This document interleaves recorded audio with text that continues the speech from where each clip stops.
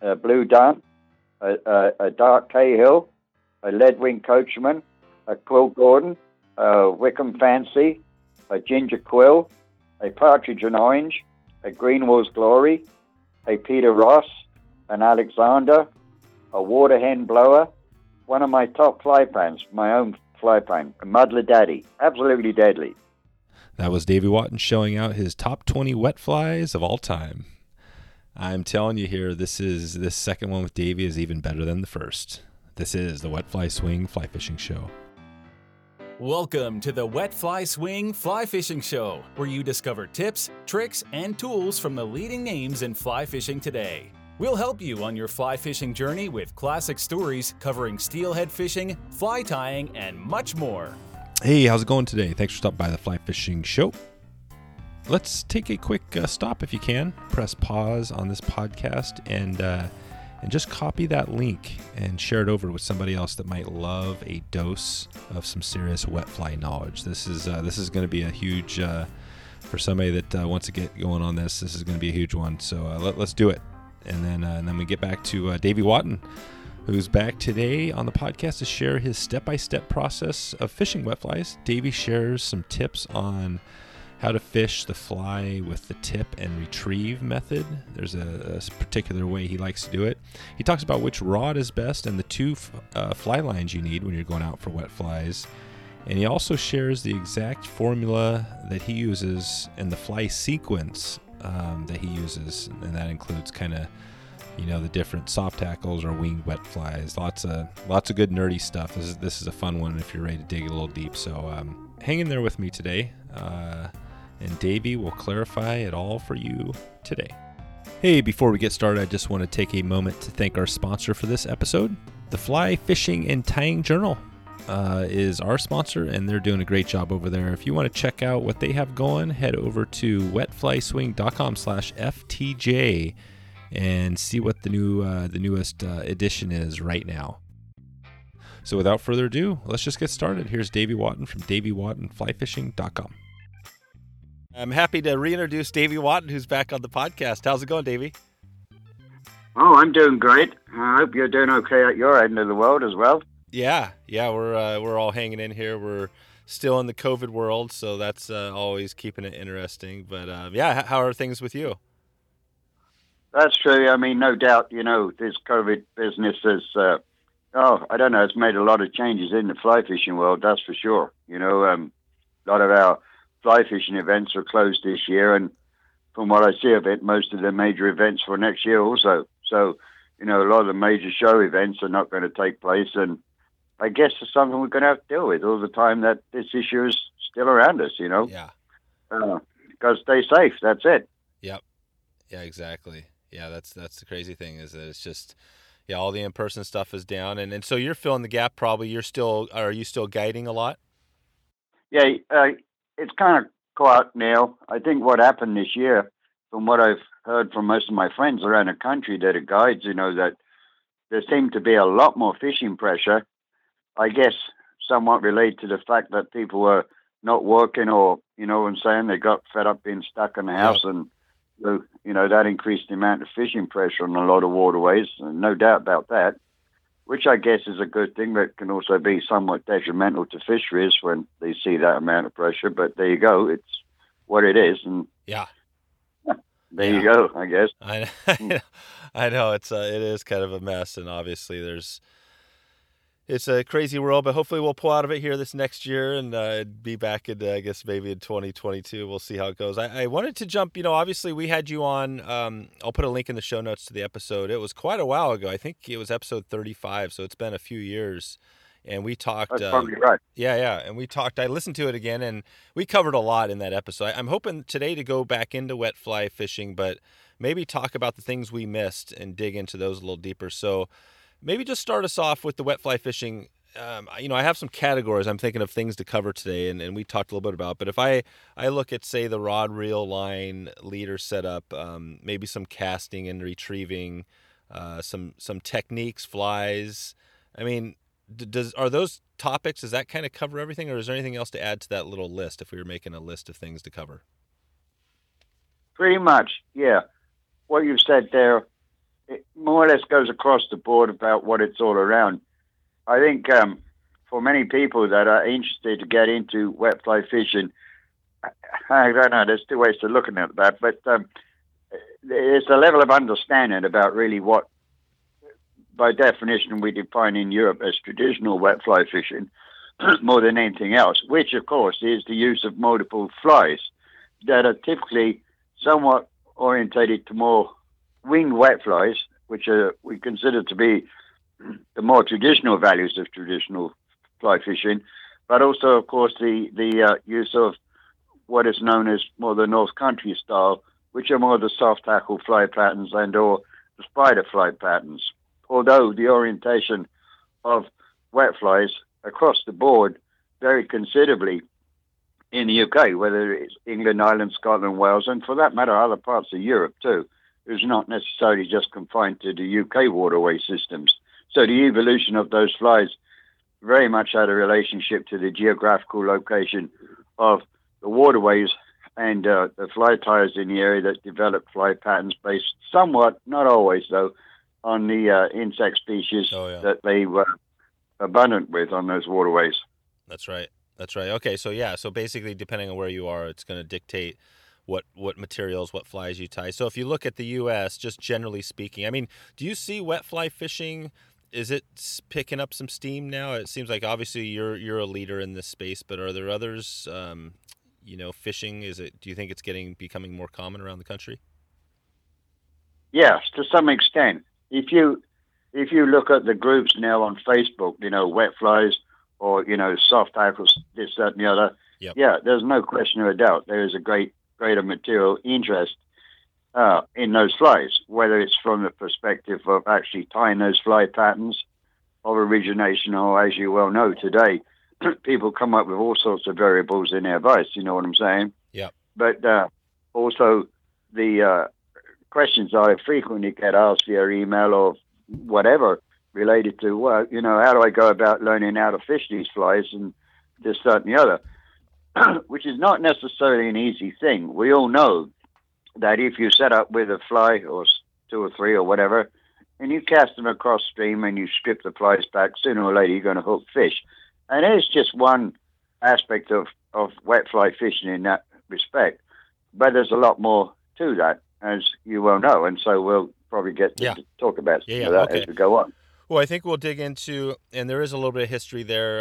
Again, I have a link. I think we talked about that on the last one, the different flies. But maybe we can just start it off again to cover this thing in a step-by-step fashion. Just talk about first, the gear. So let's talk about rod, reel, line, leader, and talk about what's the most common. If somebody's going to pick up a setup now, what do they need? And I mean, how does it differ whether you're fishing, a big stream versus small stream? Is that a big factor? Yeah, to some extent. One of the major things I get asked all the time is, what is the best rod to use, and this, that, and the other. Okay, well, let me just say this. Like any other aspect of fly fishing, if you was going to dry fly fish with, small flies on 6X, whatever the case may be, you're probably not going to choose a 7-weight rod to do it, okay? And that's largely the case where traditional or wet fly fishing is concerned. You want a rod that has got a suitability to that style of fishing to present those flies in a manner that enable you to animate those flies. And a stiff action rod generally does not allow that. Rod length is another issue. Obviously, if you're confined to fishing relatively small, narrow creeks or streams where you've got a lot of overhead structure, whatever it is, long rods may be a disadvantage to you. But that said, I will say this. There's no question of doubt whatsoever that a longer rod, 10 foot, 10 foot 6, and sometimes 11 foot, enable you to fish those flies in a more acceptable manner than a short rod, and for lots of reasons. That said, the ideal rod needs to have an average line weight factor of somewhere between 3 to 5, and probably a 4-weight is overall probably best. Short rods have some advantage to a point, but they also have disadvantages also. For example, if you're using relatively long leader systems, which frequently we do, 12 to 16 foot, if you're using an 8-foot or an 8'6" or even a 9-foot rod to some extent, you're going to have problems when you're fishing long leader systems with mount multiple fly systems set upon leader systems. You follow me? Yep. Yeah. So the ideal rod, in my opinion, for somebody that wants to get started is a 10-foot rod around about a 4-weight with what we define as more of a mid-flex action and a soft tip.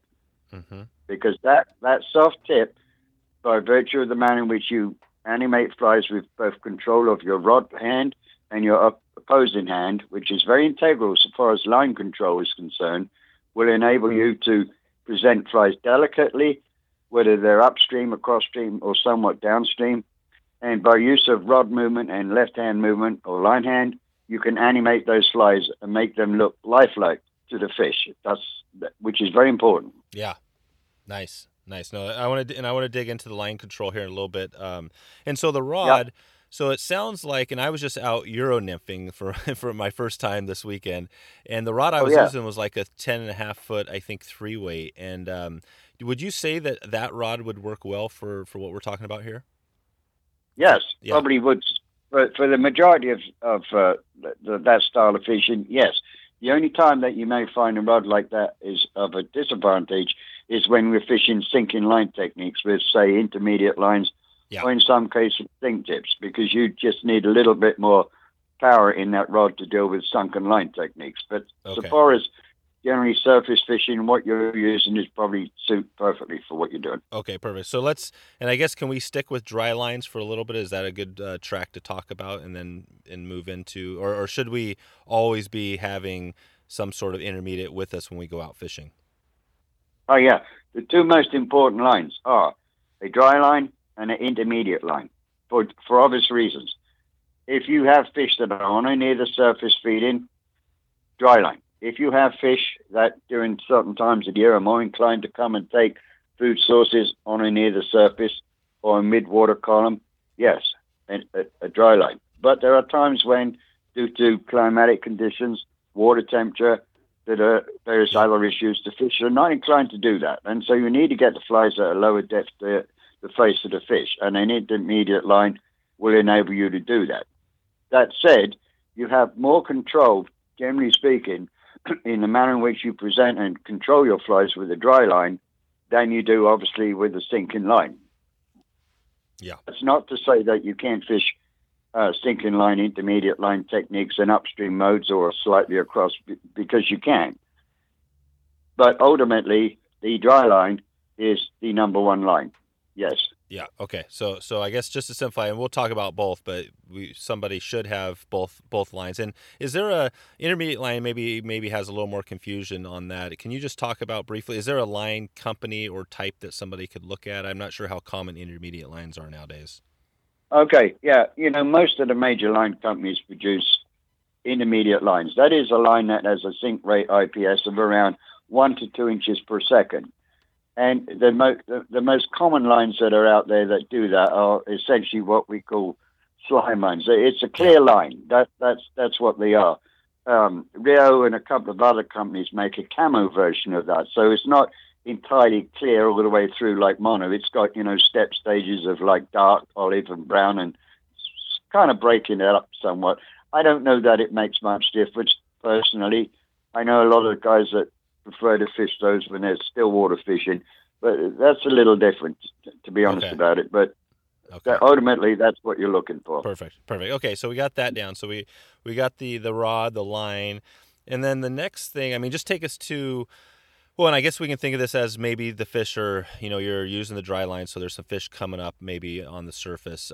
What's the leader look like? Let's talk about it, because I know that's a big part of this. Break down a leader, just a typical leader somebody would, if they're going to build it right now, how would they build that leader? Okay. That's another good question. And the reason,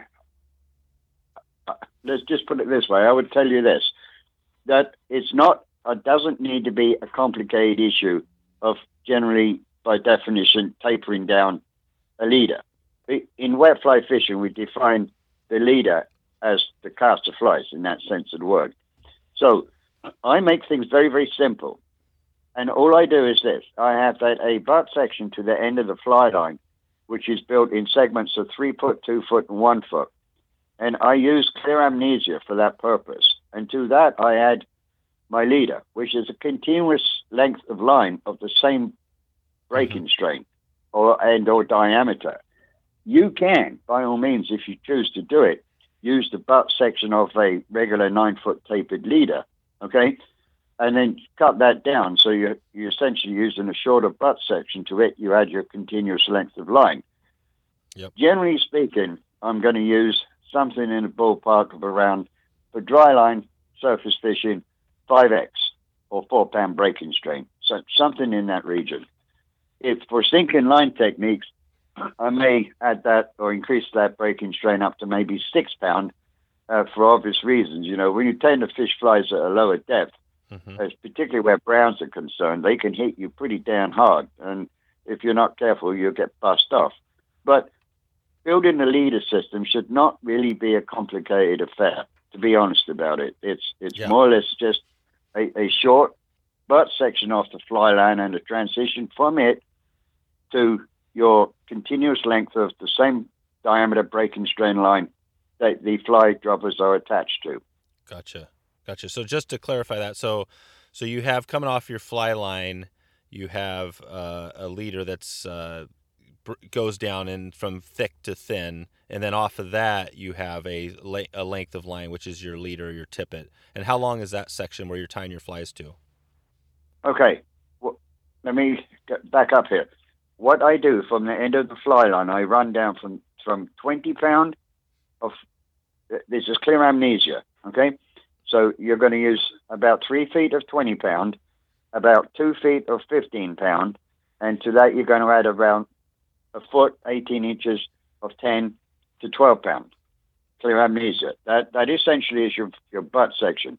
To it, you're going to add your continuous length of leader, which from the end of the 10 to 12 pound line, approximately 18 inches, maybe 2 feet to the first dropper.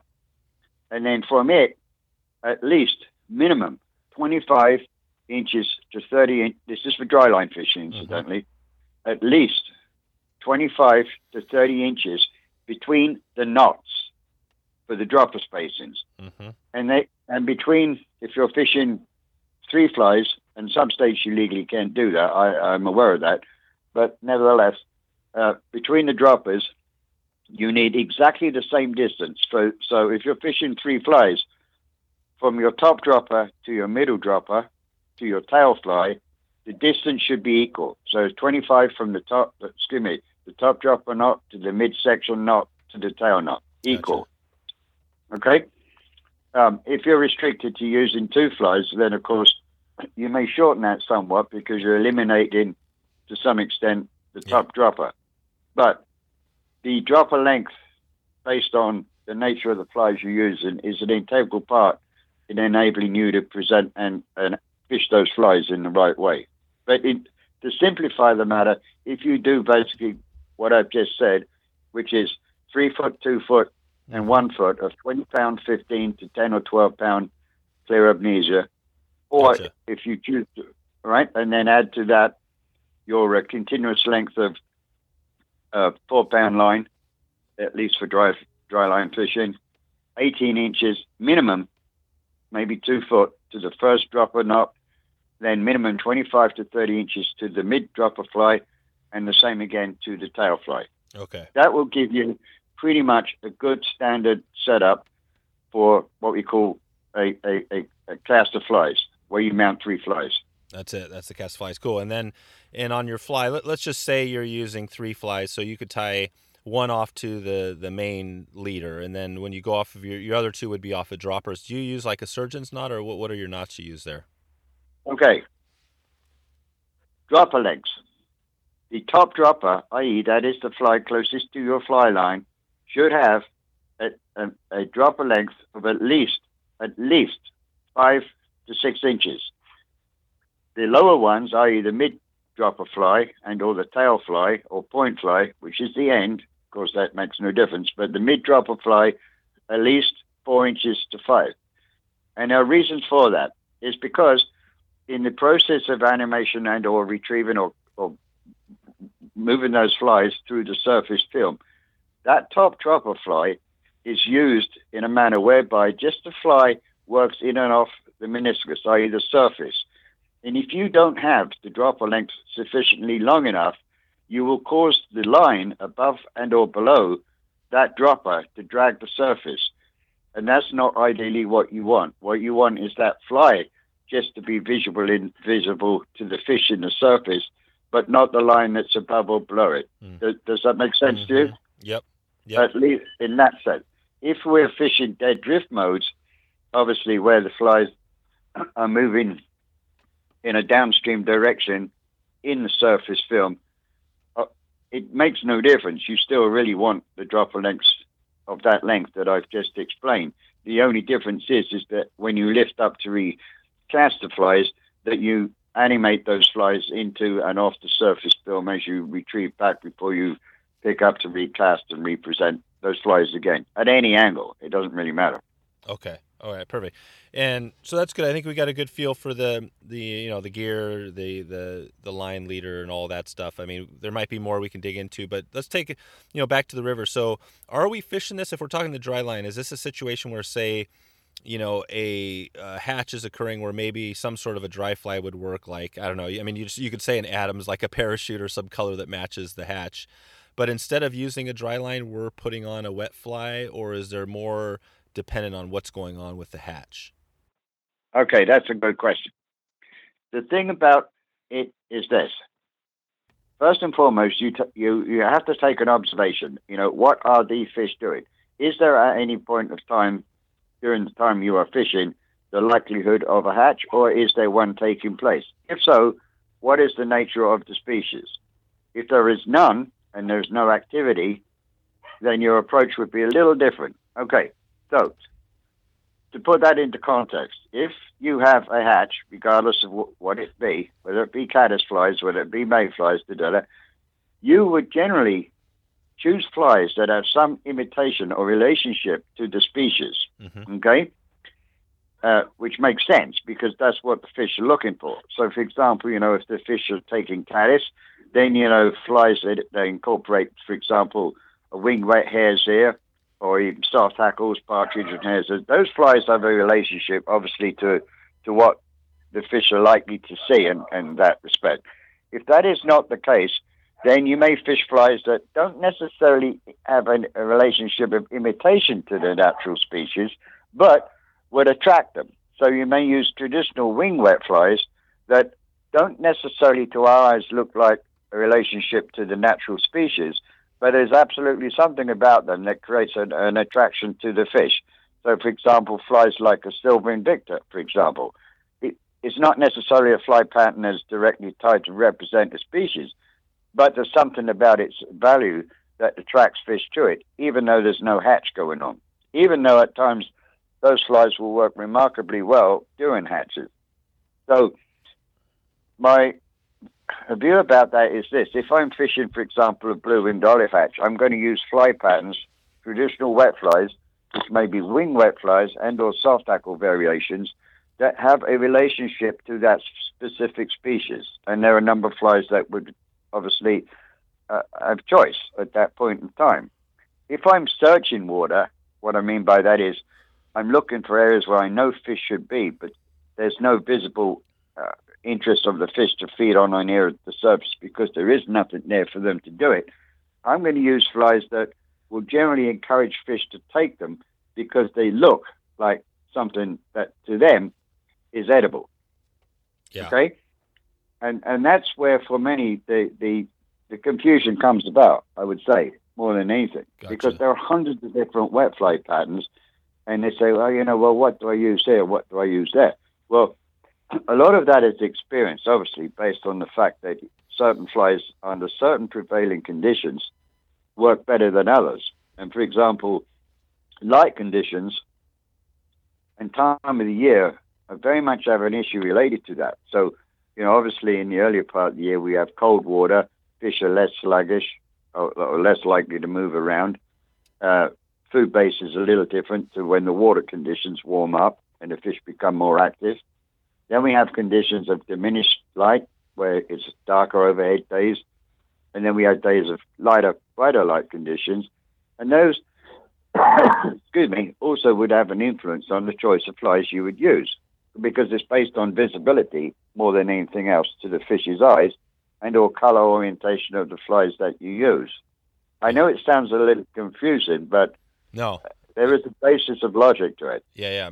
No, it makes sense. And for over there, I mean, what's in your area? What is a common hatch? Over there, what is there one popular dry fly hatch that you fish, or that On the White River here in Arkansas? Yeah. Yeah. Well, as you know, this is a tailwater and subject to some massive generation levels. It can be like 650 CFS, and it can be as much as like 20,000 plus. Wow. And those water conditions of high water like that are generally not conducive to wet fly fishing, obviously, because it's just so much volume, depth, and speed of water. But that said, to answer your question, the most prolific hatch we have here, unquestionably, are caddis. Unbelievable, amazing caddis hatches.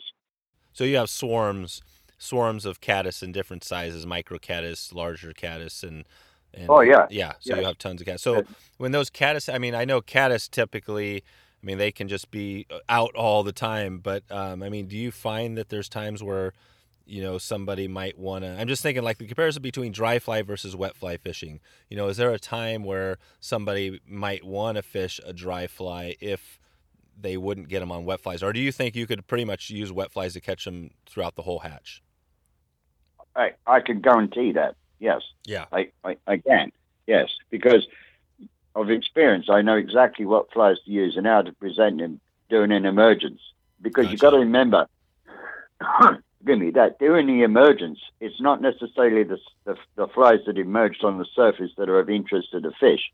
In a lot of cases, when there's a big hatch of caddis, surface flies are less important. It's the emergence of the pupa from the caddis case up through the water column that's more important to the fish than flies on the surface, strangely enough. Yeah. And therefore, you would fish patterns that are somewhat more below the surface film in the water column, and you would fish them in such a manner is that you caused or impart those flies to represent to the fish how they would see the naturals, i.e. those fish that are ascending to the surface. And absolutely deadly if you do it right. Gotcha. Okay. Well, let's dig into that now let's talk about that. So if you're trying to imitate some of those emerging caddis, and let's say would we still be sticking with a dry line in this situation? And maybe you can talk about the different line control and retrieves and some of how we kind of, affect the flies to make them look like the bug. Talk about that a little bit. Yeah. Okay. Well, remember this, that in the stage of an emergence or a hatch, those insects, as they emerge, are moving downstream. And as they're moving downstream, they're obviously coming off the bed of the river and they're ascending up to the surface on a downstream track. Okay? And so you can represent your flies that you are fishing in the same manner. So, for example, you cast slightly upstream and or across, and as those flies start to sink, which they will to a certain extent, you raise the rod and you impart movement both with the rod hand and the left hand by different retrieves, which can be slow draws or what we call a figure of eight, which is bunching the line in your hand.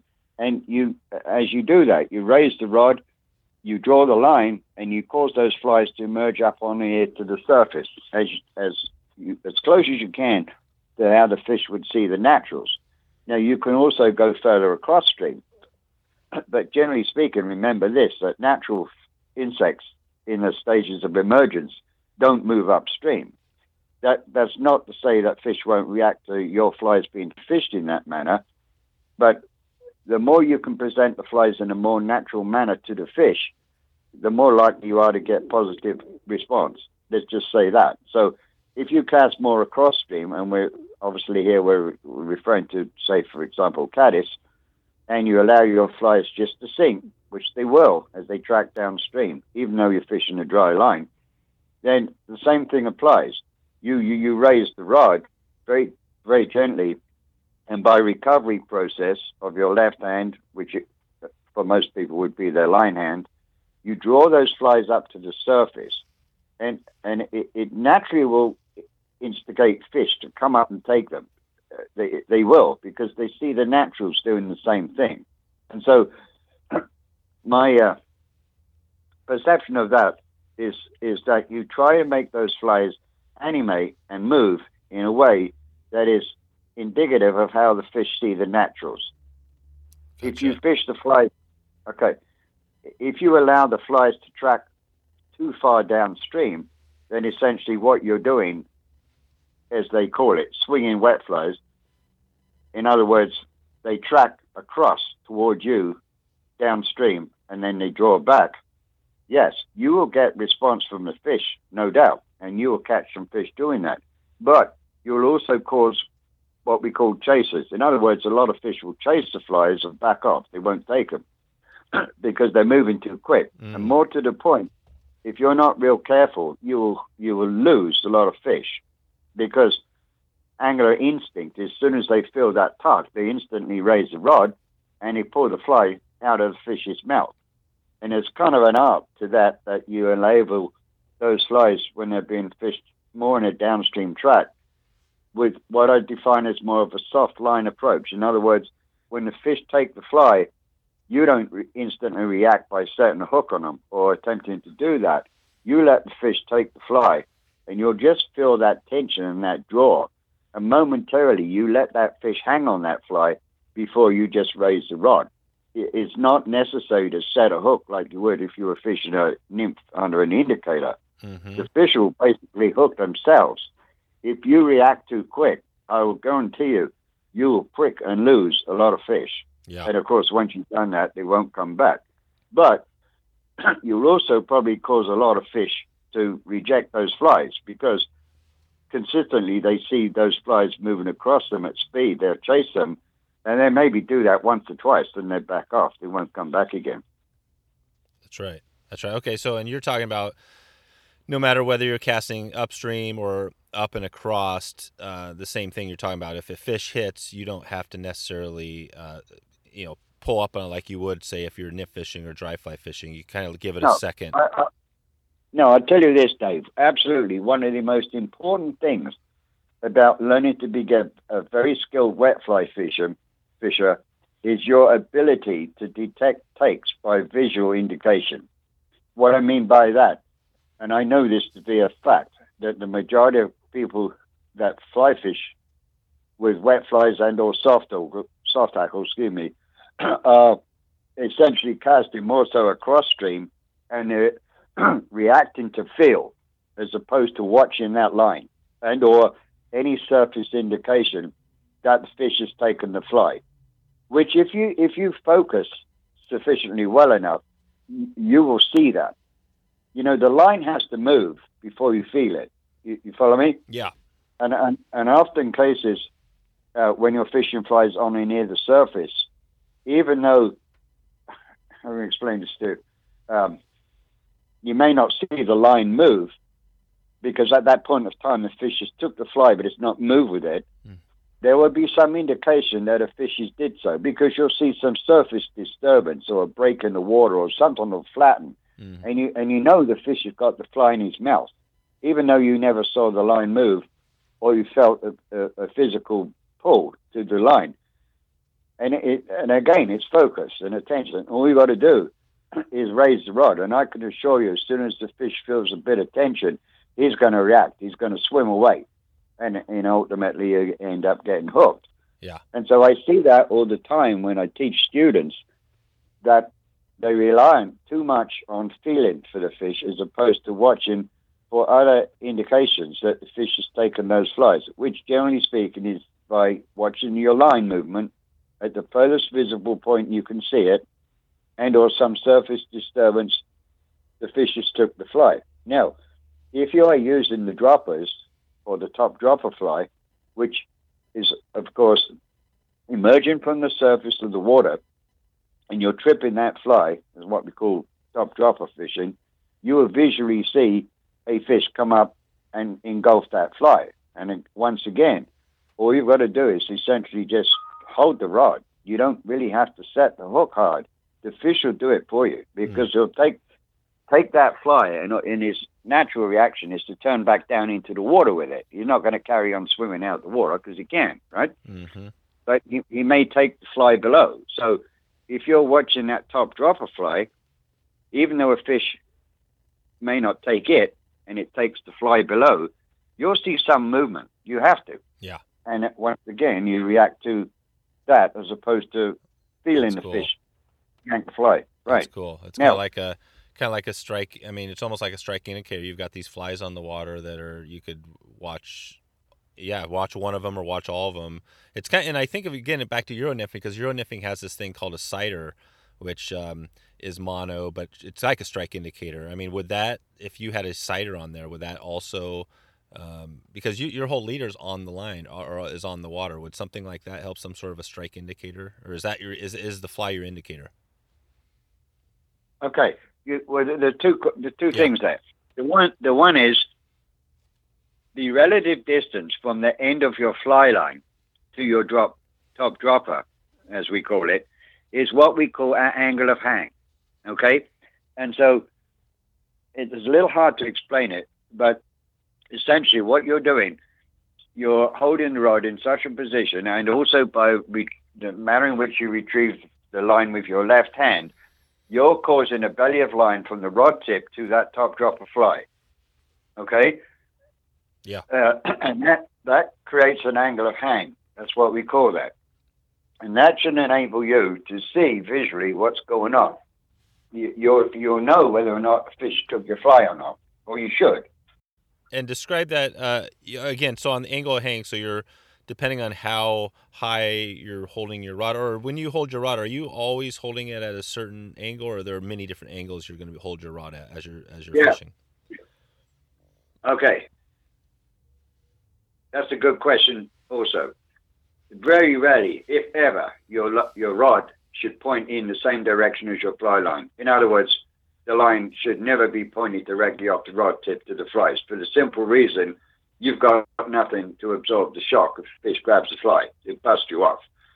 And the ideal angle of hang is somewhere around about 10 o'clock, 10:30. That's the way to explain it. One. Yep.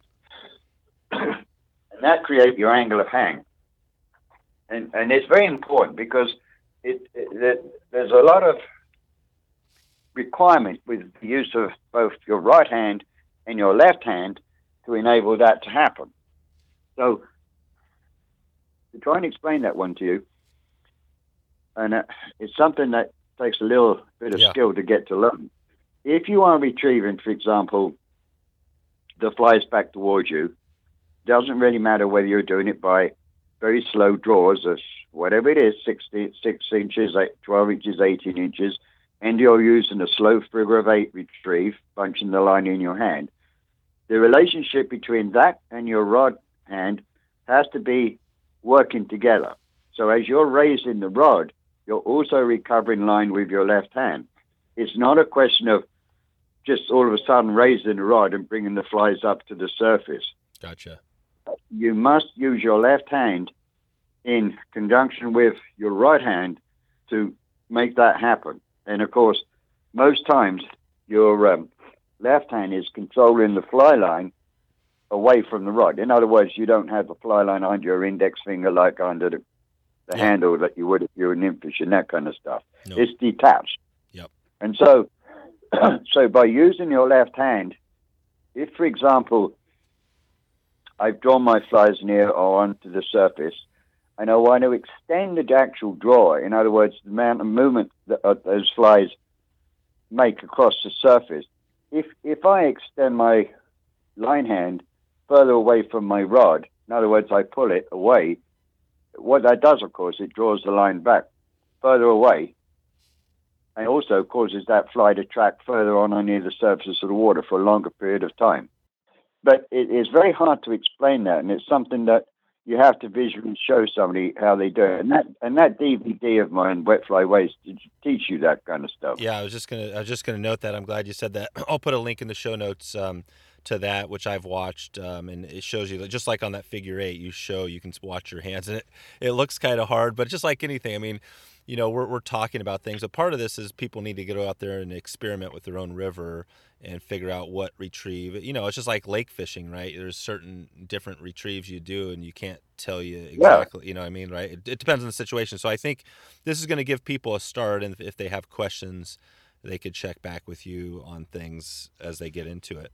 But for the technique, it sounds like the angle of hang, the retrieve, depending on the retrieve, and the casting, whether up and across, those are kind of the main things with the technique. Is there anything else just generally we're missing there that we would throw into the technique of wet fly fishing?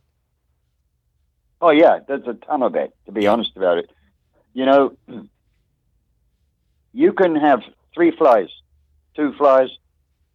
Obviously, bear this in mind. You know, if you're fishing a single fly, a single soft tackle fly, there's a limitation of what you can do with it. And it relates to the fact that if you're fishing it dead drift, well, more in the mode of, it's like a dry fly presentation, other than the fact that you don't see it on the surface because it's sunk below. If you're fishing 2 flies, excuse me, or 3 flies, then you can create differences in the manner of how you present those flies, because you can animate 2 flies and or 3 flies, but you can't really do the same kind of thing with a single fly because you don't have a detached dropper. Okay? Mm-hmm. Right. So, now, that said, if you're fishing multiple flies, 2 and or 3, the manner in which you retrieve those flies, or what we define more so as the means or method of recovery, is very much an integral factor so far as whether or not fish will respond to it, which may be strange for people to understand, but you may have the right flies, but you're not presenting them in the right manner to promote interest from the fish. In other words, you may be fishing them too slow, but you may be fishing them too fast. And you will find on any given day that the way that fish are more likely to respond has a relationship to how you present those flies, whether they're more in an upstream mode and a cross-stream mode or slightly across and down, and how you retrieve and or recover those flies back to you. And you'll generally find on any given day, and I can't give you the explanation as to why, that there are certain means or methods of retrieve that the fish are more likely to respond to on that day than they do on another. And it's kind of weird how that happens, but that's how it is. Yeah. And so that also has a relationship, to be honest about it, to the nature of the flies you're using. So, for example, if we're using, say, spider flies or very fast soft hackles, you know, those flies are more conducive to being fished more in what we define more as a dead drift mode, as opposed to being retrieved at some degree of speed. And when I say speed, I don't mean by the same method that you would strip a woolly bugger. That's a different thing, as opposed to flies that would be, say, wing variations. Okay, so you would fish those flies in a slightly different mode, generally speaking, with a little more pace to them. In other words, you move them a little quicker, as opposed to soft, sparse spider, soft hackle fly patterns, which are more indicative of representations of insects that are in or near the surface film, whether emerging nymphs or drowned duns or whatever the case may be. Yeah. Okay. A lot of it's kind of hard to explain it. Yeah. No, I hear you.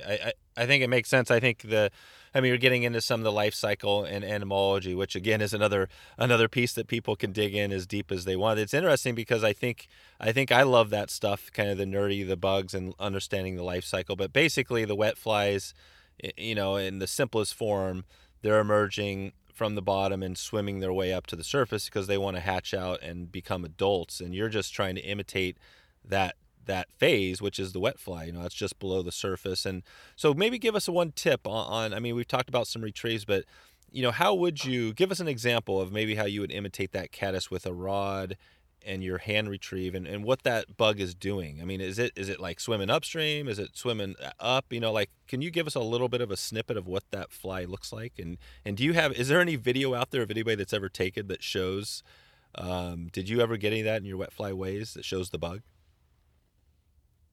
Are you referring to the naturals?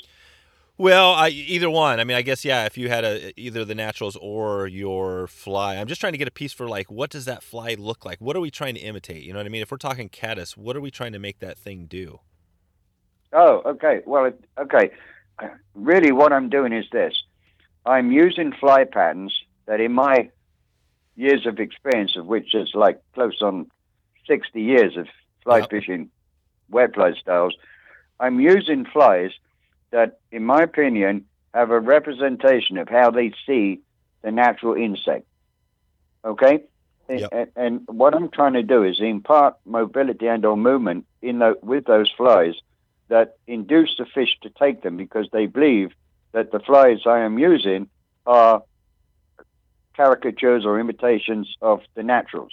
The thing about it is this, Dave, is that I don't give a damn how good you are as a fly tie. You cannot create anatomically what a natural insect looks like. That's impossible. What you do is you correct a caricature of materials used in that fly that in some way or other as a representation to visual to the fish's eyes, that it looks something related to the insect that it's looking for to eat. And as we all know, there are times when fish can become extremely selective, and largely that is due to the fact it's because they see the same thing over and over again, and they get tuned into how or at what point of time they want to take that natural insect. And that in itself has a relationship to, in the case of wet fly fishing, what you should also try to do with the flies you're using. So the context of that is that you use flies that have a relationship to A, the natural insect, and B, that you present them in a manner that's conducive to how the fish generally see that natural insect. So, for example, if there was taking blue-winged olives, for example, you would not be moving wet flies at speed, because the fish don't see blue-winged olives move like that, or for that matter, any mayfly. What you're doing, or should be doing, is to be fishing flies that obviously have a relationship to the species in a manner, again, how the fish generally see them, which is generally moving downstream toward them at a fairly slow pace or based on the natural speed of the river. That said, bear in mind that we have different types of wet flies that, as I've already discussed with you, that don't necessarily look like imitations of natural insects. That's right. And you fish those in a different mode. In other words, you trigger a response from the fish more than anything else, as opposed to, shall we say, the fish taking the flies you're using because they look more like a natural insect. That's right. And so the difference obviously is that you must visually understand the behavioral of fish insofar as how they choose to see what they're eating. In other words, are they taking those flies as they're moving from the bed of the river to the surface? Are they taking them in mid-water column, or are they taking those flies, naturals, on or near the surface? And in consequence of it, your presentations of the flies that you choose to use should be ideally presented in the same manner to induce the fish to take them. That's the thing about it. And the choice of flies that you use, again, is somewhat based on experience, but also should have a relationship to what it is the fish are eating at that time. Okay? Yep. How would you know, and that doesn't make sense, so bottom, mid, upper, if you're fishing it, again, let's just say we're casting upstream or up and across with a dry line. Yeah. How do you know how deep to get those flies? Like, how do you know where is that just a life cycle thing where you understand the life cycle of the bug and where it is with the hatch, or, you know what I mean? Like, how do you know when to go deeper with a wet fly? Oh, okay. Well, that's largely based on the reaction of the fish.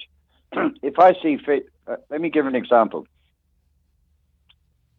And we already discussed this a little earlier on. If, for example, we have a big, massive hatch of caddis, and we see very few fish, if any, on or near the surface, taking emerged caddis or adult caddis, what's that telling you? Well, you know damn well those fish are eating those caddis at a certain stage of their life cycle, which inevitably is always somewhere near or the closer to the bed of the river. Because what they're doing, they're concentrating on the emerging pupa as they're coming out of the caddis cases, or if they're not that particular species, whatever.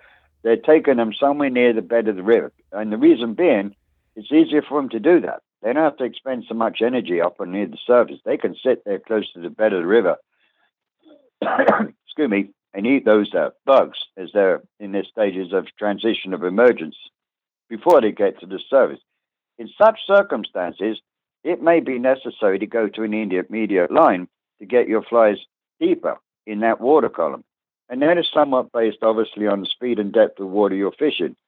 I know from experience, Dave, that if I'm fishing water that's, say, 4 feet or less, and it's a fairly medium flow, it's not running real fast, I can pretty much do anything I want with a dry line. Let's put it like that. Because if you cast a sufficient distance further upstream, as those flies move downstream, they will sink. That's just they do, and they get down to quite a considerable depth if you allow those flies to do that. If you cast across stream, well, obviously downstream movement of surface water, which of course is interrupted by the drag of your fly line, if you don't control it, won't allow those flies to get down to any acceptable depth. So in order for them to get down to depth, you have to control your fly line with what we call slackline mends that don't interrupt the sinking rate of those flies, so they get down to a certain depth. And so the relative angle that you cast at, if you're looking directly upstream at 12 o'clock, and you go around the clock, like 1 o'clock, 2 o'clock, 3 o'clock, okay? So if you cast those flies more at a relative angle of, say, 1 to 2 o'clock, and you don't create tension to the flies, you'd be surprised how deep those flies will get down. What you then do is when you believe those flies are at a relative depth, which is inducive to those fish seeing them and taking them, then you incorporate rod and left-hand movement to draw those flies up on the earth to the surface. And as they rise up through the water column, the fish see them in a manner which they would see a natural. And you'll get a very positive response if you do it right. They'll hit the hell out of it. They really will. That makes sense. And the thing about a lot of wet fly fishing techniques, regardless of whether you're using wing wet flies, whether you're using soft tackles and spiders, is that the relationship of the flies you use has to have or should have a relationship in the manner in which you present them and fish them. And I think, as we already talked about, obviously if you're fishing flies that are imitations or representations, shall we say, of natural insects, then you fish them more so in a manner appropriate to how the fish see the naturals. If there's no evidence of emergence or hatches or whatever on that day, even though there's the precedence of that species at the time around, that doesn't mean to say the fish won't respond to the manner in which you fish the flies that are essentially being fished in a manner imitative of the naturals, even though they're not present at the time. The fish are used to seeing them, and so they should still react to your flies that way. So, and that's kind of something also you bear in mind. Even though there's no hatch today, it doesn't mean to say the fish won't react to the flies fished in a manner which is related to those insects because they hatched yesterday or the day before the day before. You follow me? Yep. Yeah. Okay. Yeah. There's quite a bit going on in that. And obviously we can't dig into everything here, so like I said, I'll put a couple of links to your resource. And do you also, is there some stuff online? I don't know. Do you have any like YouTube videos or anything else that people can go take a look at if they wanted to look right now at kind of some of the stuff we're talking about? Yeah, there's some segment. Yes, if they go Fly Fish TV on YouTube, there are some segments on there taken from some of the DVD that I've did in the past. I was going to mention too also, Dave, that, there's quite a good interest anymore, as we already talked about, on Facebook with different groups. Yeah. And, they have more interest in wet fly fishing and or soft tackles and spiders. They can go and join those groups. And there's fairly good discussions. I don't necessarily agree all with it, I might add, but there's some fairly good discussions on there, the natures of flies and people tying different fly patterns and methods of fishing, this, that, and the other. Yep. I will say this, that certainly there's a lot more interest in fishing wet flies, so to speak, than there was, some years ago. I would only add to that in many cases, I think people that choose to pursue it, they really don't get into the higher levels of skill. Let's just say that. They're more inclined just to fish across and down. In other words, swinging wet flies. And that's only probably 30% of the relative skills in understanding the skills of wet fly fishing. There's much more to that. Upstream dead drift techniques, or slightly across dead stream movement techniques, this, that, and the other. It's no just one way to do it. Yeah, what are let's just quickly go through, because we talked about it a little bit, but the upstream, maybe talk about the different casts. So you got upstream dead drift, you got slightly across and down, and then are there any other ones that you would add to that list? Yes. Okay. Any method of presentation is, and what you do as far as the movement and or control of those flies, once again, is based on the nature of the flies you're fishing. In other words, whether they be soft hackle spiders, wing wet flies, just whatever the case may be. And so the more you eliminate fly line off the surface of the water, that's the first thing, the better. Mm-hmm. And consequently, a longer rod enables that to take place. There are times I use, obviously, 11-foot rods. Not all the time, but you have to remember this in any aspect of fly fishing anyway. The fly line can be your enemy, because if fish see the fly line first and it creates somewhat, shall we say, a disturbance or an awareness on the surface of the water, they're less likely to take your flies. That's a given. And so the longer the leader systems you use or you're capable of using, the more you eliminate that. More to the point, when you're fishing more upstream and or across techniques with wet flies, no matter whether they're wing wet flies, spiders, soft hackles, or whatever, the further you can keep those flies away from the visibility of a fly line, the better. And more to the point, the flies will fish more naturally. In other words, if you was to try to fish, for example, I'm just saying it in this manner, a dry fly on a 6-foot leader, you're not going to get really much control so far as natural drift. No. But if you extend that by another 6 foot, so you fish a 12-foot leader or even longer, you understand? Yep. You're more likely to get a natural drift because there's less influence of surface movement on that leader than there is on the fly line. You've just got to control that drift. And that's largely true with wet flies. So if I'm fishing more in upstream modes, I tend to like longer leader systems, at least 12 feet, if not more, at times. But that requires some elementary skills of casting, because the one thing about wet fly fishing, when you're fishing multiple flies, is if you don't develop a good level of casting skill, you're going to get tangled up one hell of a lot. Yeah. And that's largely due to the fact that in most cases, the anglers are overpowering the cast. Once again, a longer rod with a mid-flex soft tip action enables you, and you should, cast a much slower casting stroke.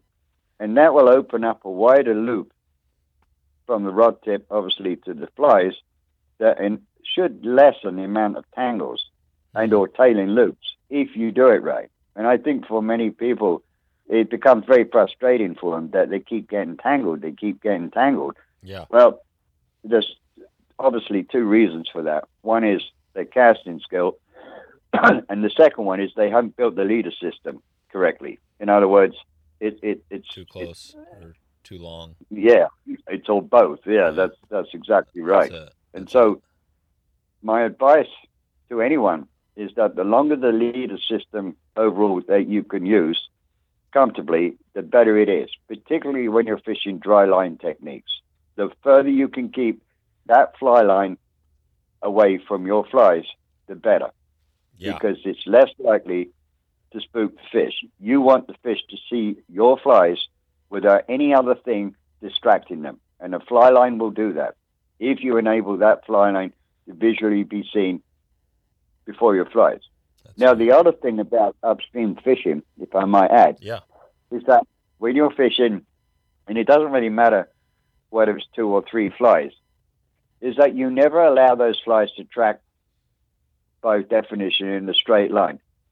What I mean by that is if you make a direct upstream cast, let's say at 12 o'clock, as you would maybe a single dry fly, well, those flies are going to track back towards you in a straight line. You follow what I'm saying?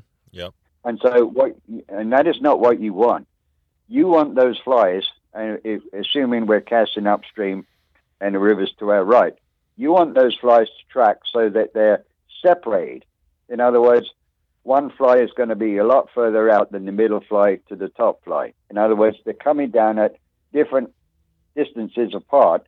They're not coming down in a straight line towards you. And so that keeps the separation of the flies spaced apart as they track downstream. And so that also gives a better visual to the fish. If you keep flies too close together, in other words, what I mean by that, they track down in a straight line. Yeah. It can disorientate fish. They don't know which one to take. Right. You need that separation between the flies. And an interesting thing about that is that, and again, it's something I can't always give you the answer to it, but you may find that it's either the tail fly they want to take all the time, or the mid fly they want to take all the time, or the top dropper fly they want to take all the time. It is very strange how that occurrence takes place, but for some reason or other, the odds are the fish are able to see all of those flies, but there's one of those flies that they particularly want to hit, more so than the other two, if you're fishing 3. And that's largely also the case when you're fishing 2. It may be the tail fly they like to take, as opposed to the mid-dropper fly. My point about it is that you should always present the flies in a manner where the fish have a definitive choice between those flies. In other words, they don't necessarily need to see them at the same time, if that makes sense to you. That does. So I'm just thinking, again, going back to, the casting. So you've got a section of water you're covering. If there were fish all over the place, you might cast directly upstream or at a slight angle to cover the water. Then you might cast a little bit more out to cover that water. Then maybe even cast a little bit more out and down to cover. So you're just trying to cover all the water. If you have a little spot that maybe there's one spot, it's the fish only holding a little 4-foot section, you might only have to make one cast, right, to cover that water. Yeah, that's a good point you just raised there. That is a real common fault, that the angler approaches the water, there's fish rising all over the place. Yeah. And they immediately start casting, chucking out the fly line and fishing the water. What I mean by that is they assume by covering the water that sooner or later they're catching fish. And they may well do that, but that is not an appropriate approach. You should always adopt the approach of fishing for the fish that are visual to you, that are closer to you first. Yeah. Don't just all of a sudden start chucking everything out cross stream because you see 50 fish. Because the odds are, once again, as I just made reference to, that if you start lining those fish, you'll put them down. Yeah. And the further you do that, then the fish move further and further away from you, and all of a sudden you completely shut them down. And I think, I taught on the Midge Magic DVD that I did, work for the fish that are closer to you first. Don't put down fish between you and those ones that are the opposite side of the river. Work those fish first. And also, I would tell you this, that if you have a good emergence and or surface activity of fish more in an upstream to an across mode, not across and down. Because once again, if you do that, you're going to line fish and you're going to escape flies through where those fish are visually seen feeding. You'll get chasers, you'll get prick fish, and ultimately you will end up putting them down. Work more in an upstream mode. In other words, say from 1 o'clock to 3 o'clock in that angle. What I call fantail. Yep. You see? Yep. That makes sense. Those things are so important. Okay. So, so I want to touch on a couple things before we get out of here.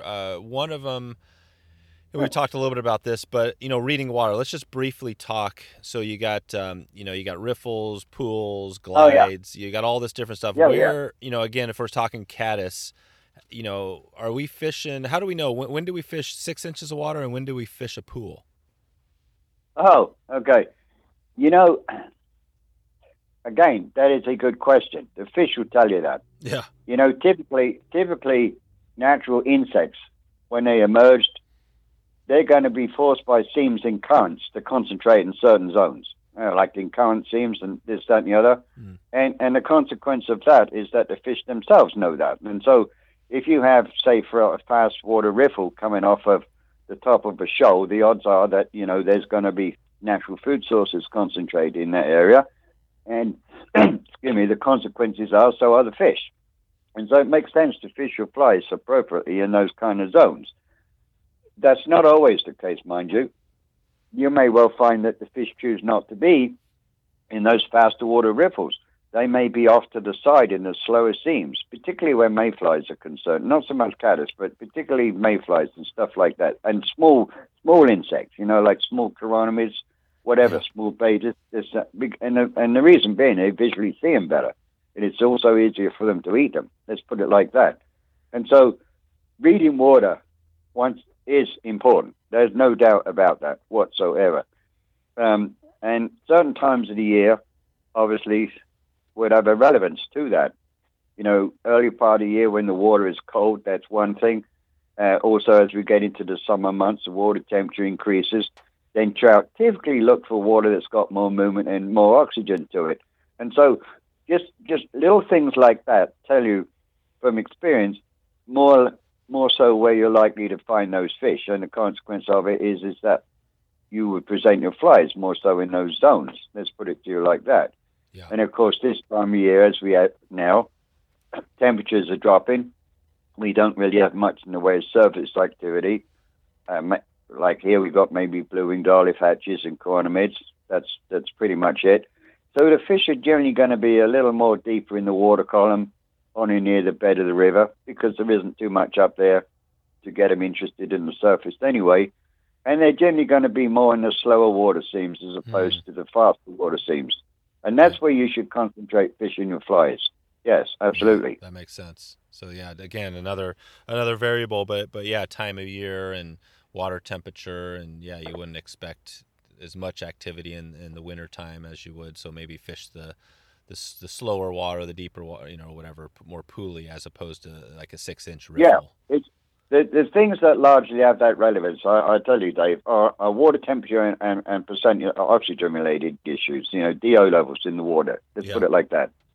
And that's largely where fish find their comfort zones more than anything else.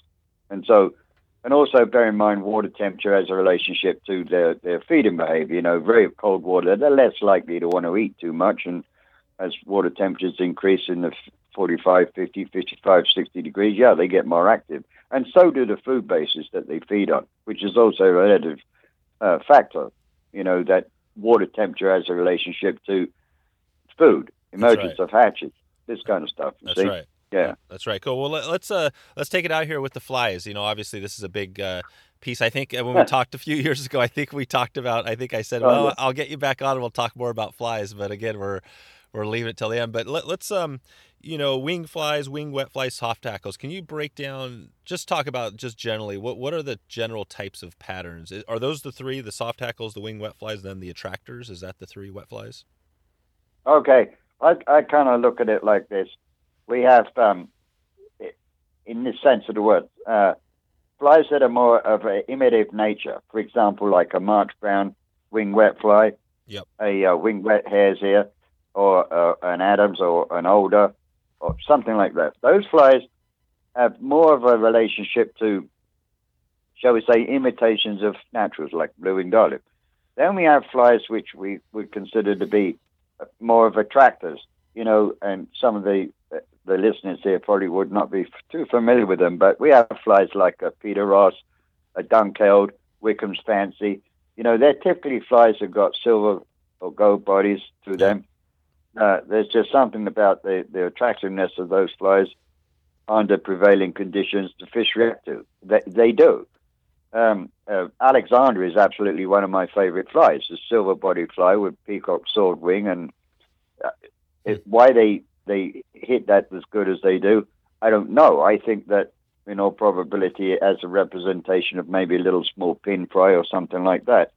And so we have, flies like lead-wing coachmans, or Cahills, this, that, and the other. There are flies that also have got some relationship to natural insects, but that's not always the case as to why the fish take them. You could go to a river system and you could fish flies that in all probability, no one else has ever presented those flies to those fish. Okay, but you catch them, and why? Because the fish have just got a natural curiosity about something they've probably never seen before, and they're going to react to it. The difference is, of course, for us as an angler, when they take it, we know they've done it, and we hook them. Otherwise, they would spit the fly out. Mm-hmm. So you have flies that I would categorize as imitators, i.e. they are flies that are, like we just discussed here, like March brown, this, that, and the other. Then we have flies that are attractors and that fish take for curiosity, I guess, more than anything. The interesting thing is, historically, if you go back hundreds of years in the UK, where, of course, all of this really has its history and evolution, is that in many cases there were big differences between the flies that were innovated more so for river and stream fishing as opposed to those which were used and still are for lake fishing or loch fishing. But the interesting thing about that is also that there's differences in the manner in which those flies are fished or presented to the fish. You know, trout in a natural loch, wild trout, are a little different from fish in a stream or a river system. So there's differences in the types of flies that were used and or the manner in which those flies are presented. But, let me just say this. If the truth of the matter be known, within 20 fly patterns, and I'm telling you this from my world experience of fishing all over the world, you can guarantee pretty much within 20 fly patterns, if not less, that there's not a water in the world that one or more of those flies will not catch fish, i.e. That's it. So, Hey, Davy, maybe we can do this to take us out. Could you give me those top 20 flies, and we'll call this Davy's top 20 or something close to it, 10 or 20 top flies, wet flies? Oh, yeah, I can, yeah.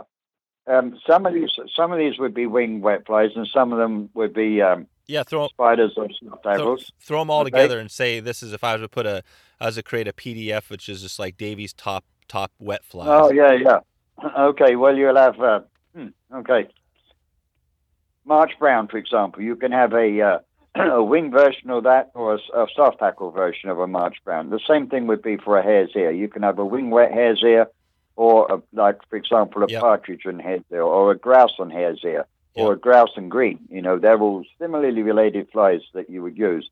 An older fly, for example, a black gnat, a blue dun, a dark Cahill, a lead-winged coachman, a light Cahill, a March brown. Oh, no, sorry, I already said that. March brown. PMDs, a quill Gordon, a Wickham fancy, a ginger quill, a partridge and orange, a Greenwell's glory, a Peter Ross, an Alexander, a water hen blower. Yeah. All of those. Well, all right, let's have it. 1, 2, 3, 4, 5, 6, 7, 8, 9, 10, 11, 12, 13, 14, 15, 16. I think that's 16, 17. Do you have a few more to add to guess to 20, or is that good? Oh, yeah. Definitely. One of my top fly pans, my own fly pan, a Muddler Daddy. Absolutely deadly. Okay. A Dunkeld. What? How do you spell that? Oh, Dunkeld. Okay, Dunkeld. Okay, it's an attractive. It's an attractive fly more than anything else. Okay, I think we're close. Maybe one or two more. Yeah, a Watson's fancy. Okay.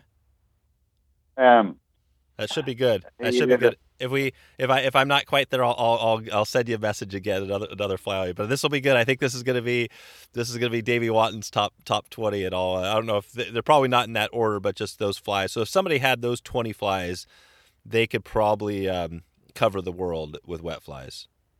Oh yeah, if you take for example a PMD, okay, pale morning dun. Pale morning dun, yeah. Yeah, you can have that fly in variations. You can either have it as a spider pattern. You can have it as more of a heavier dressed soft tackle fly, and or you can have it as a wing version. So once again, like if you go back to, say, the March Brown or the Hare's Ear, we can have variables in the variations of that fly. In a wing version, a fairly heavily dressed soft hackle version, or a very sparse spider fly version of that fly. Yeah. The only difference is the variables and how it's tied, but it's essentially the same fly. So it's a wing March Brown, a soft hackle March Brown, or a spider fly March Brown. Do you follow me? Yeah. What's the soft hackle March Brown versus the spider? What's the difference between those two? Very, very easy. Because the difference between the spider version and more of a, although they're essentially both soft hackles, don't get me wrong, because they're essentially used in a soft hackle. The difference is the body variations.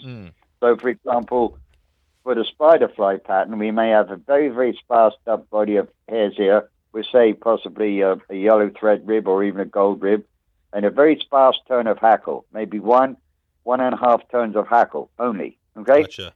And if we're going to have more of a heavier version, we may add a tail to that.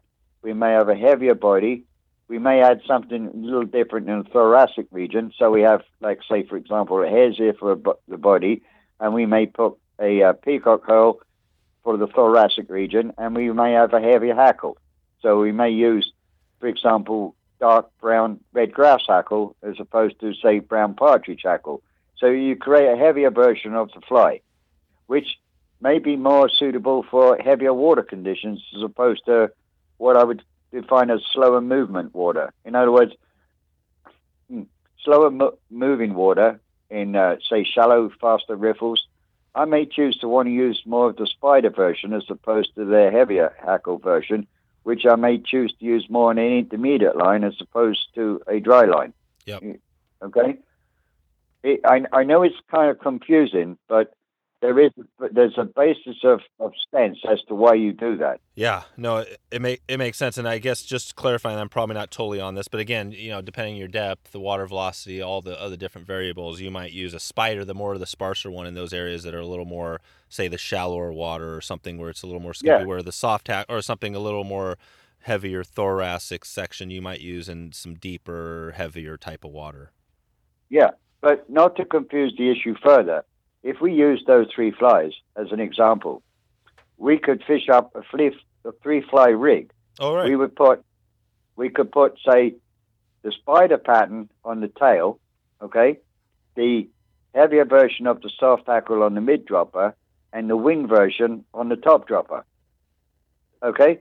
And so would those flies work in that combination, for example, during a caddis hatch? Yeah, I guarantee you they would, if you present them right. And similarly, you could do the same thing, for example, if we're fishing PMDs or blue-winged dollies. We could use a very sparse hackled fly on the tail, and we could, in increments, build that up. So we use more of a heavier hackled fly in the midsection, on the mid-dropper, and we use a wing fly on the top dropper.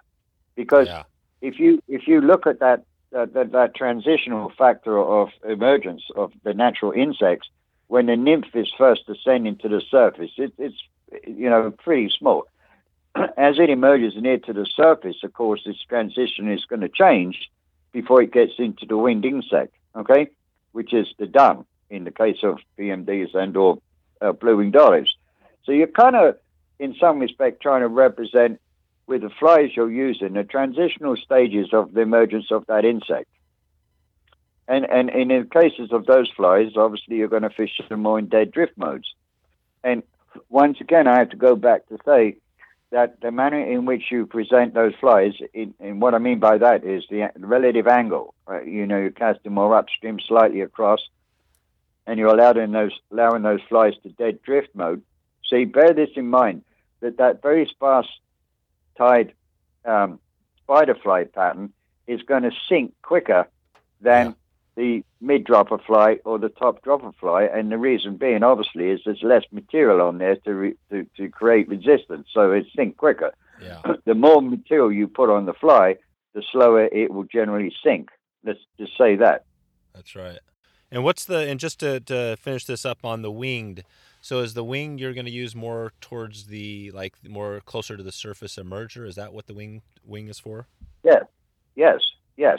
Because yes, that's right. Okay. In the circumstances I've just given you, Yeah. it's because you're using the fly that is more representative of the transitional emergence of the nymph into the winged insect. That's awesome. Yes, that's right. Awesome. Yeah, no, this makes total sense. I think we laid out a perfect system and even got your top 20 flies. So, Davey, I guess I'm just trying to make sure I haven't really been looking at my notes, but I wanted to make sure I didn't miss anything. We had a couple of questions.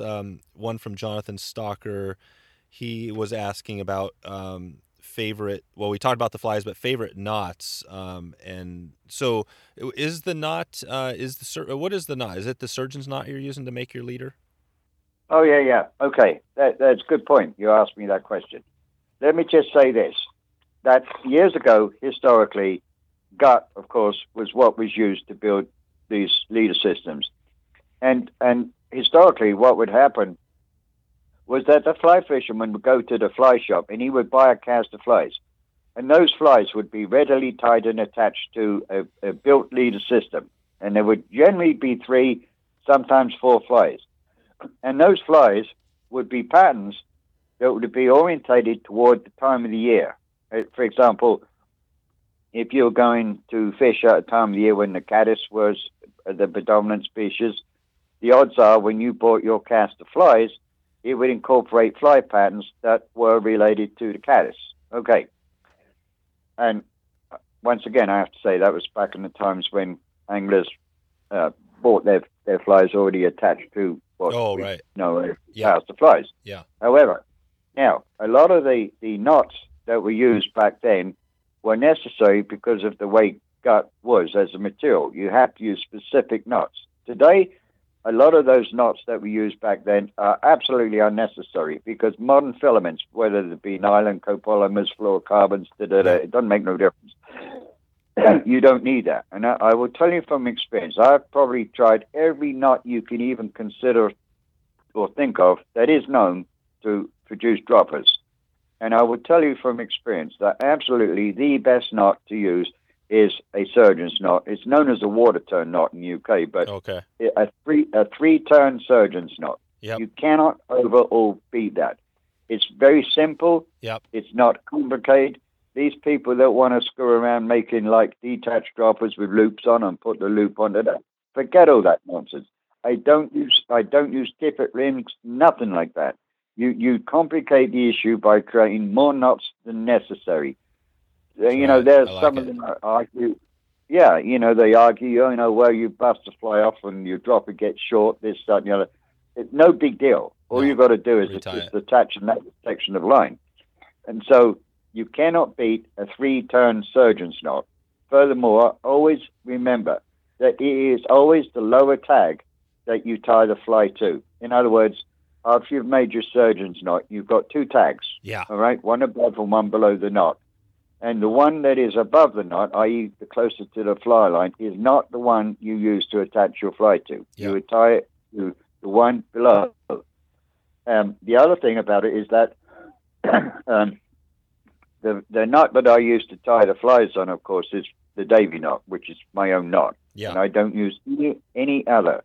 And if you use that knot and you tie it correctly, you should have absolutely no problem with fish busting you off.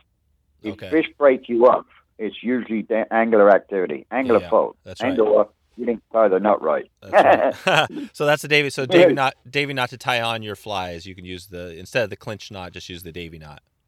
That's all I use. Yeah. Okay. And I've used that all my life. And I let me tell you, I've caught some huge fish in my life doing that. Big Atlantic salmon, this, that, and the other. I was going to say that in all probability, if the truth of the matter be known, the reason why anglers lose fish is something they done wrong. If you know what I mean by that. They set the hook too hard, they hang on too hard based on the line they're using. They didn't tie the knot effectively well. Usually, the loss or the break off of fish is related to the angler doing something wrong. Yeah. That's it. I know it's angler error for sure. I was just thinking, since we had our last episode, I'll put a link out to that one. It was a couple of years ago. I've had Dave Whitlock on. I know, a good friend of yours, and Oh yeah. it was really great because I know Dave went through some stuff and he's come out of it. He talked a little bit about it on the podcast, and we had a good time. I'll link to that one as well. He noted, it was interesting because I think we talked about you. I think he noted one of your stories about how you, back in the day, I think this is when you first moved and started fishing the white. But I guess you had a lady. I don't know if you're married or you're together, but you wanted to move closer to the fishing, and I think that broke up the relationship. Is there any truth to that? Is that how that went down back in the day? Yeah. Yes, that's right. Because, yes, as you know, Dave and I have been real great friends for a lot of years, a lot of years. And I taught Dave wet fly fishing, which he loves, because he was aware of that, obviously. But so far as the practicalities of understanding of it, how we do that from UK, he didn't really kind of understand that. And so I taught him that. And he loves that style of fishing. But that's exactly right. I used to come down there and stay with Dave fishing because I lived in Chicago at the time, and at the time my ex-wife had no interest whatsoever living in Arkansas, and I sure as hell didn't want to carry on living in Chicago. But at the time I also had the factory where I produced all the SLF dubbins in the UK, and so I was back and forth all the time. And so I had the mail order business I had over there as well. So ultimately, what I did, I sold the SLF dubbing business to Wapsie guys who are friends of mine here in Mount Home. And, I ended up moving here to Arkansas, to the White River, because, although I fished all over the world in some absolutely gorgeous places, trout are trout, regardless of wherever you fish. And obviously, as you well know, where we find trout, we find clean water. That's another thing, too. Yeah. The White River was something extraordinary in that respect, more so because of the numbers of large brown trout that this river holds, which is, there's no other river that I know of in this country that contains as many percentage 20-inch plus brown trout that this river does. If there's one downside of it, to some extent, I would say that it is a river somewhat dependent on a larger percentage of stock rainbow trout. Yeah. Okay, that provides a resource. Would I prefer to fish waters that have more wild trout habitat? Of course I would. Yes, absolutely. But as we well know today, the fishing pressure, even on waters out west, is immense compared to what it used to be. And, rivers can sustain a certain amount of fishing pressure, but there comes a point where it's excessive. And what happens ultimately is that the fishing deteriorates. The fish get wised up, and the percentage of mortality is increased, and fly fishing creates mortality, like it or not. Not every fish that we catch and release survives, because they don't. I mean, it's a percentage game. So, but ultimately, that's basically the reason why I chose to come here to the White River. That's it. You've been there ever since. Absolutely, yeah. It's a great river in many respects for anglers to visit and guarantee to catch fish. That I will give you. Yeah. Because of the way it's managed, which is pretty good, really. The Arkansas Game and Fish Commission do a pretty good job in fishery management here. We, fortunately, in the last few years, we've had some definite increases in, shall we say, management as far as limitations of what anglers can harvest. For example, you can't harvest brown trout less than 24 inches in a river. Oh, wow. There's now you're only legally allowed to keep one fish over 14 inches in rainbow class stuff. So it's moved on a lot since when I first came here, which is no question of a doubt been beneficial for the fishery. I noticed on your website you've got you're fishing out of a drift boat. There's a photo there. Do you guys use a lot of drift boats to get down the river? No, I used to. I don't. Pretty much our regular river boats here are around 21, 22 feet long, flat bottom boats, and we run outboard motors on them. Oh, okay. Because outboard, yep.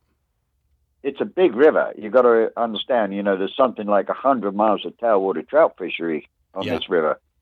And once again, it's subject to some serious generation levels at times. And the downside of a drift boat is that you're subject to whatever they do on the generation. So, they may start off at low flows in the morning, then they jerk it up to higher flows. And if you're out there in a drift boat, of course, you're subject to getting caught in that.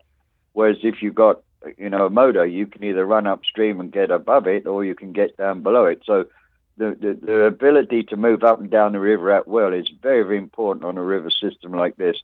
And more to the point, unlike the Western rivers, shuttle services here are a little different out there with the business. You know what I'm saying? Yeah. So, but there are friends of mine that use drift boats, and in idyllic situations of lower flows and this, that, and the other, yeah, absolutely, a drift boat's the perfect thing to use, or personal watercraft. Yeah, absolutely. Yeah. As interested, I'm doing a little side series on the podcast. We're covering like the history of drift boats, so I'm a little interested in what everybody's using. I've had. It's kind of interesting, the drift boating. The boat a lot of it started out in Oregon, and it has kind of evolved a little bit. That's right. Over the years and the Colorado and stuff. But no, this is awesome. I just was checking on that. So, all right, Davy. Well, I think that's a wrap. I just wanted to thank you for coming on. If people have questions for you, I'll send them over to Davy Wotton, flyfishing.com. Absolutely. Yeah. Okay. Yeah, I get a ton of stuff like that. Always questions, and I email response, and I may not get to respond to them the same day, but I will get around to answer those questions that people want to ask of me. That's not a problem. Okay. All right, David. Well, I think we've created, I want to say this is probably the best wet fly podcasting episode ever. I'll compare that, but I'm going to do some summary. I'll do a little show notes on this and have a good little summary for people. But just want to thank you for coming on again. This is the second time on the show. I've only had a few people that have been on twice now, so I appreciate you coming back, and we'll keep in touch with you down the line. Oh, you're most welcome anytime, and you got any questionnaires or whatever, just forward them on to me and we'll take care of it. All right, Dave? All right, Dave. We'll talk to you soon. Yeah, and try and get your ass down here on the White River with me one day. I will. I'm coming down there. That's right. All right, Dave. We'll talk to you. See ya. Thanks a lot.